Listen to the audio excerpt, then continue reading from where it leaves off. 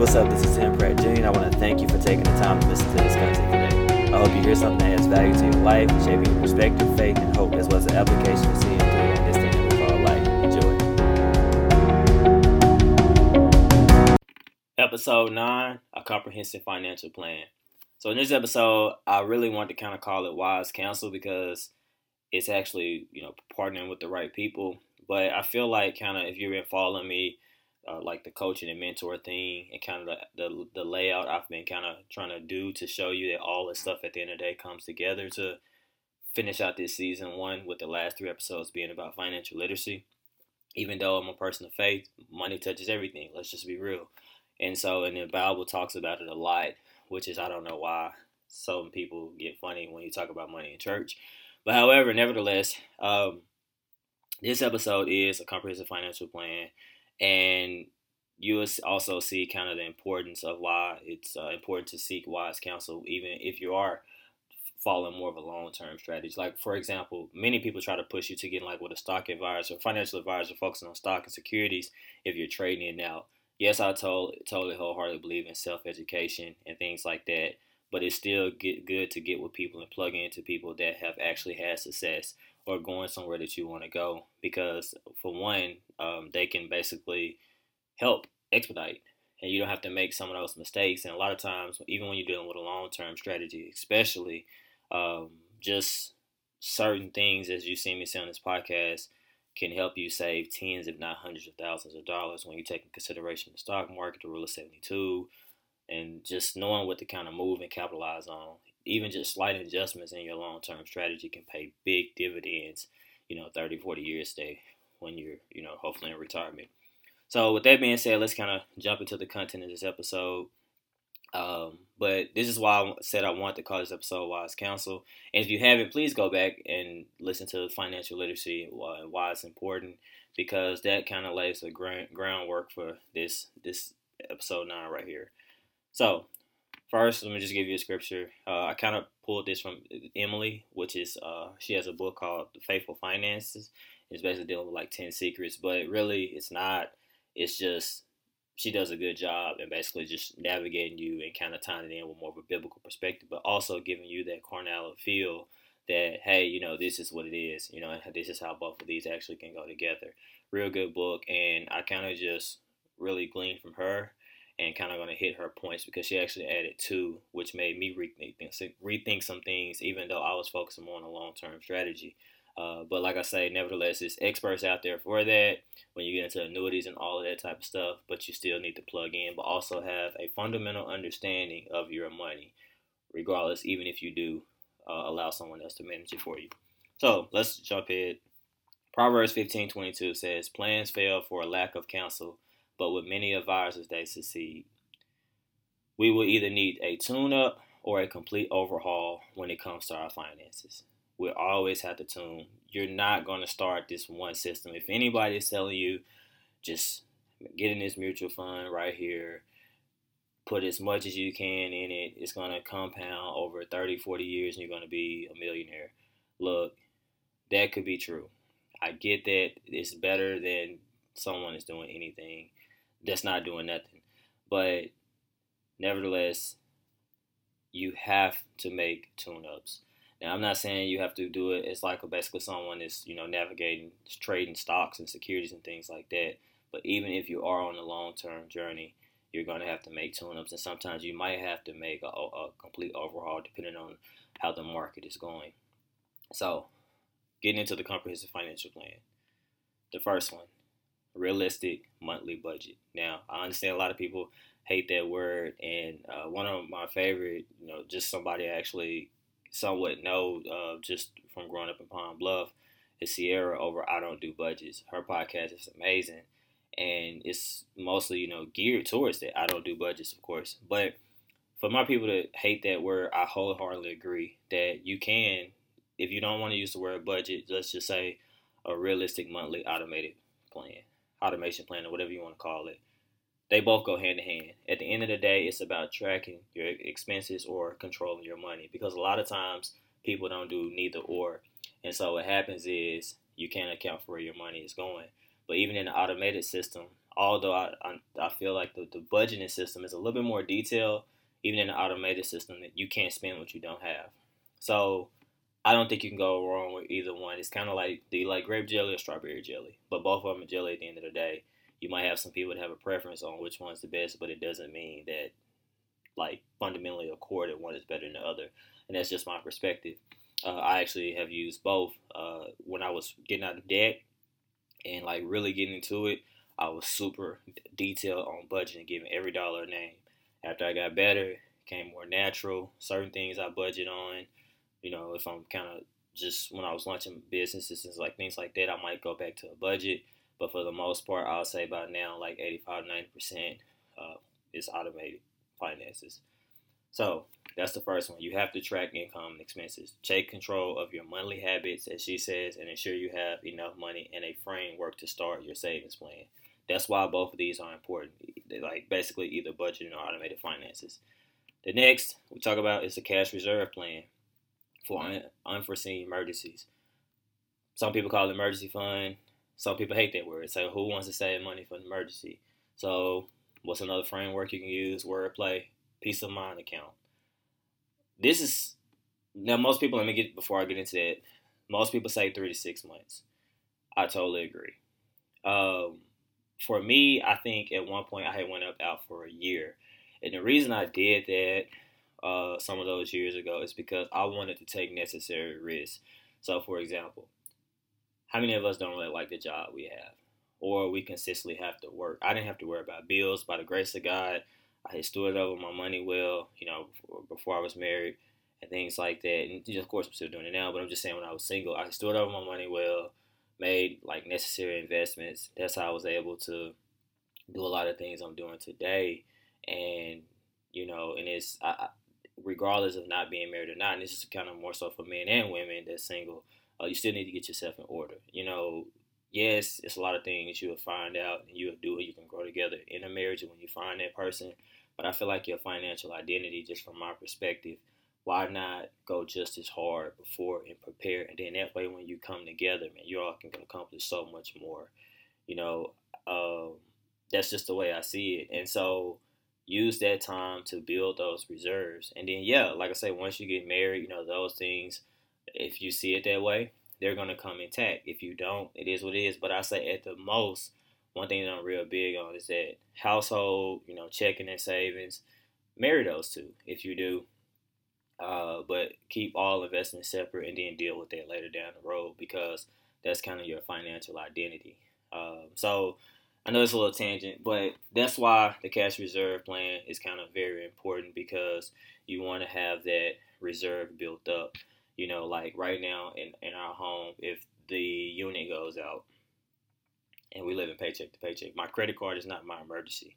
So if the unit goes out, and let's say, it's like I have a credit card with a $5,000 limit, but I only have $700 in savings, and that unit is $2,500. Most of us, what's gonna happen? Well, we have kids in the house, got a wife, don't want people hide. It's not like we're gonna be running fans on here. So just because I have that credit card, I'm gonna use it. And then now I get into say something else happens, yada yada yada. You go on and on and on. Now I'm in credit card debt.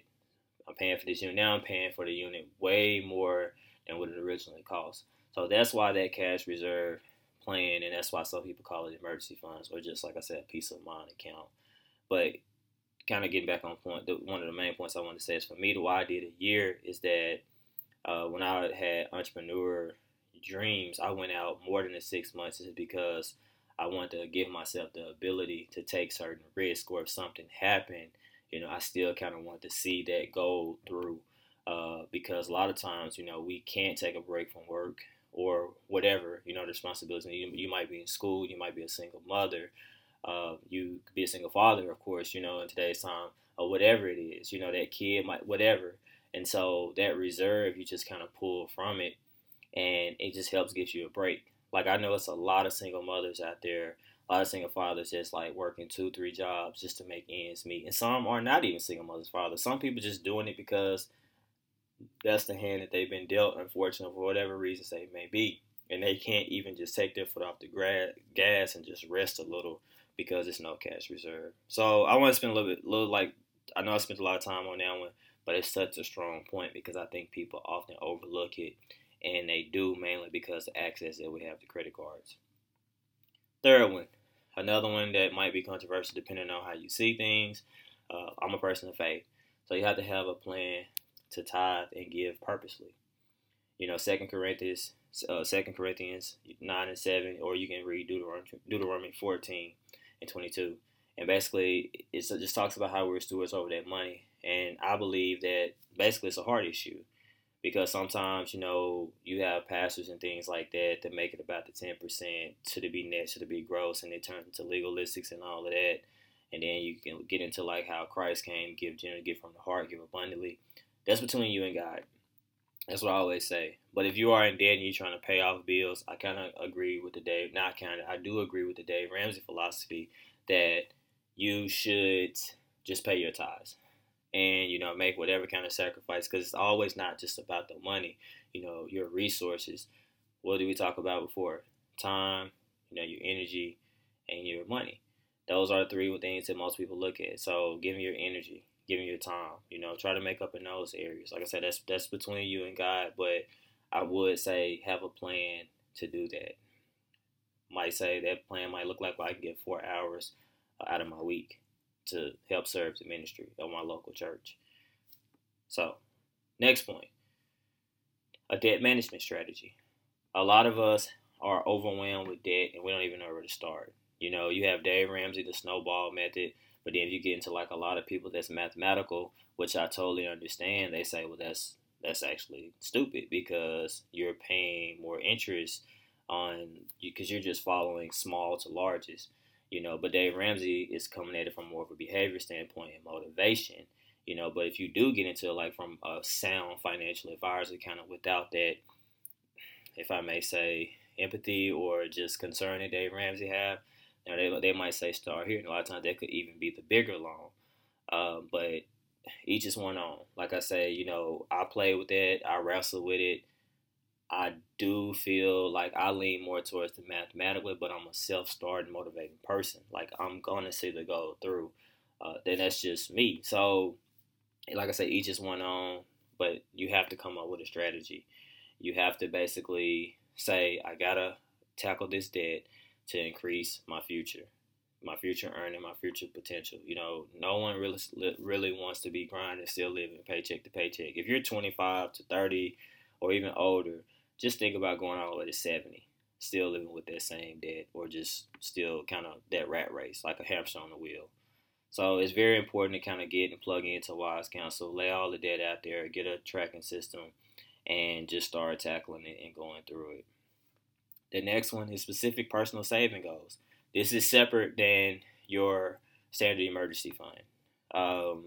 This is more so like, hey, I want to go to Disney World. You shouldn't be going into your emergency fund for that. Or your peace of mind account, as we said. This is like something separate, so you set up another savings account and call it that. Like specific saving goals, or call it trip this, trip XYZ, or 123. Or it could be for a car. It could be for a nice purchase. I mean, it could be a nice sew-ins, a weave, or whatever. I mean, I don't know. Like, whatever you want to do. I mean, it could be for the new PS4. I mean, a PS5 when they come out one. And the 2K. I mean, these games, now going for what, $80, $100 now? So, it doesn't matter. I mean, it could be $100, $500, $1,000 or more. But it's specific. And you set goals around that and figure out according if you want to do budget or automated finances, and you start moving towards it. And so that's another key component of this, financial plan. This is one that kind of everyone hates and they overlook and feel like because there's a lot of scams out there. But nevertheless, it should be a part of your comprehensive financial plan, and that's affordable insurance to protect you and your loved ones. So I hate paying this insurance bill every 6 months. For our vehicles, as well as the one once a year for our house and other ones that we have. But it's necessary because, Lord behold, I get out here and something happens because I'm trying to say, well, I can save that money. Now, possibility they come after me, they take our house, and just come after our assets and stuff like that. Whether you're on a small business and so on. So, if you're married, and you're the primary breadwinner. Do you have that stuff set up where term life insurance or whole life, whatever you want to get into, which one, do your research. Hit me up. We can talk it through if you don't understand that. But it's very important to have those things in place because, like, if something happened to me, like, I want my wife, I want my kids straight. Like, just straight up because they need time to grieve. They need to be protected. So you really have to think about that. The next one I would say, matter of fact, let me go to my notes real quick. Sorry. Oh, about advice about purchasing a home you can afford. Some of us are house poor. Not some of us. A lot of us are house poor. We don't understand the percentages, and that's kind of what we get into in the next episode. Or you can even, if you don't own a home, you can think about renting. Some of us rent too much than we can afford. So you want to basically get with someone and figure out what you really can maintain, what you really can sustain. True home ownership. We talked about that, like, I believe in one of the previous episodes with a car. When people they go look at just the note, but they don't take into consideration the maintenance, the insurance payment, whether they're paying every 6 months or monthly, and all of that. It's the total cost of car ownership. So it's just the same, the total cost of home ownership. You have to seek proper advice because it's one of the largest investments many of us will ever make in our lifetime. So don't overlook that one. The next one is an investment overview, such as your stocks, bonds. Are you in well-diversified mutual funds?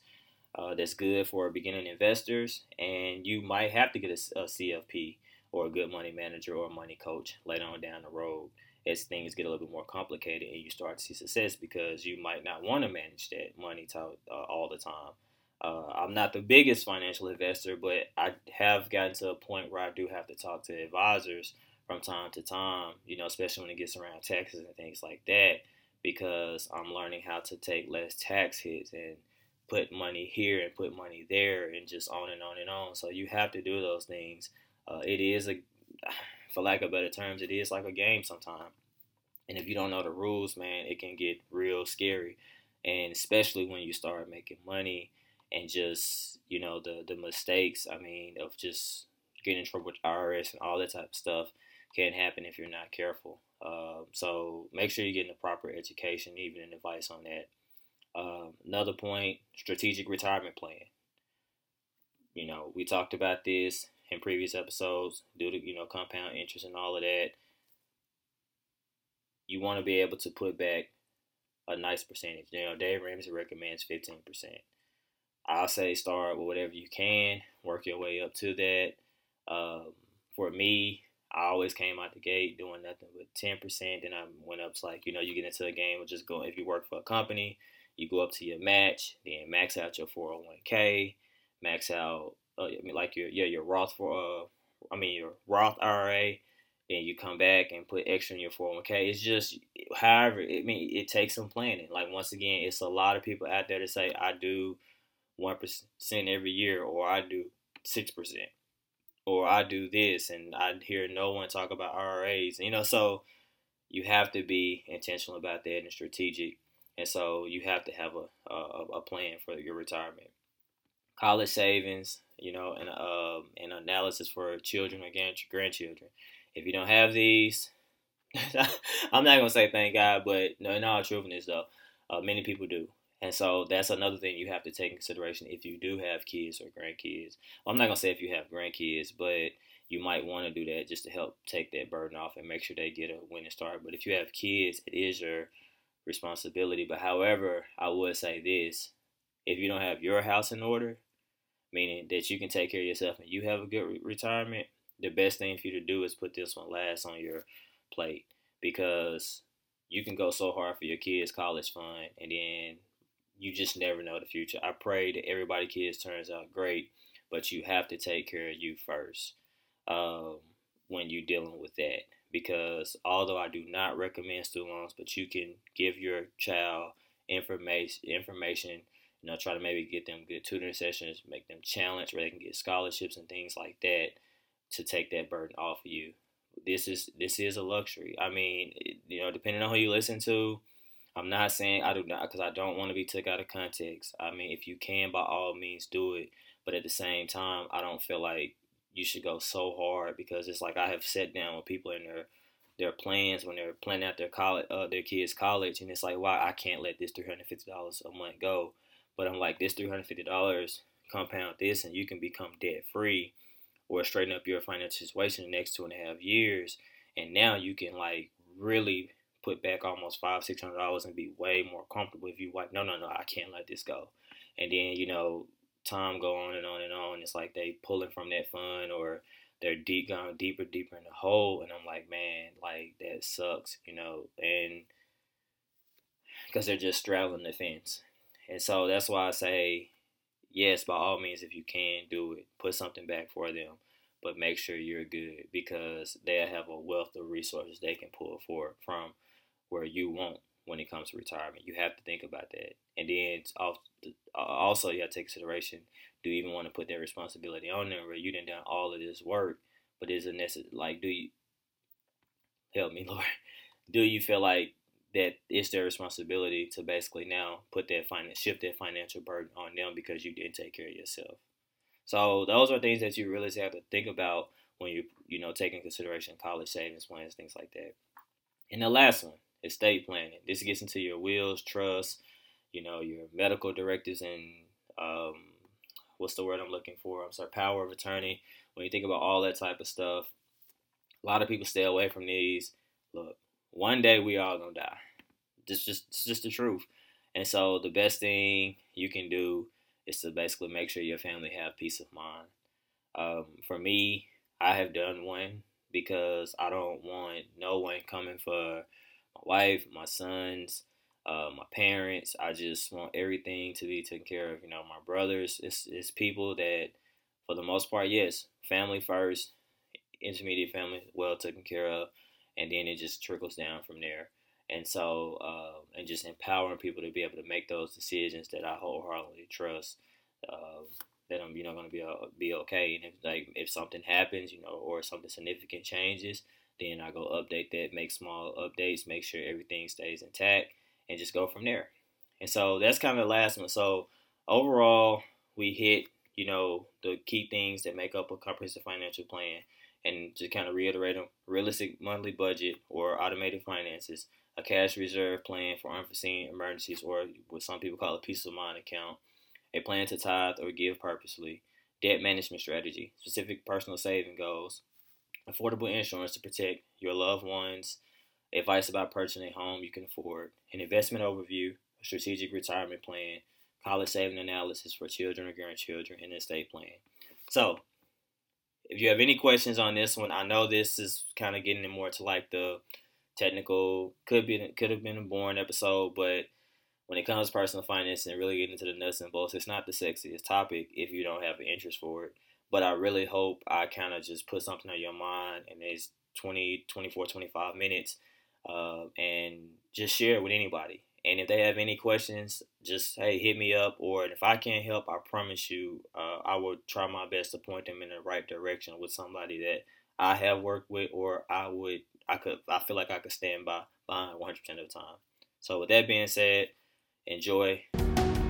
In the closeout, you'll hear me say it again, but please share this episode if you haven't shared it. No other. Thanks. Hey, thank you so much for listening to this content today. I want to encourage you, if you haven't already, to subscribe to it and share it with family and friends on your social media feeds. And you can also go to www.timothypratt.org in order to find out more about the blog, as well as other things that I offer on how to connect with me. So with that being said, I hope you have a blessed day and continue to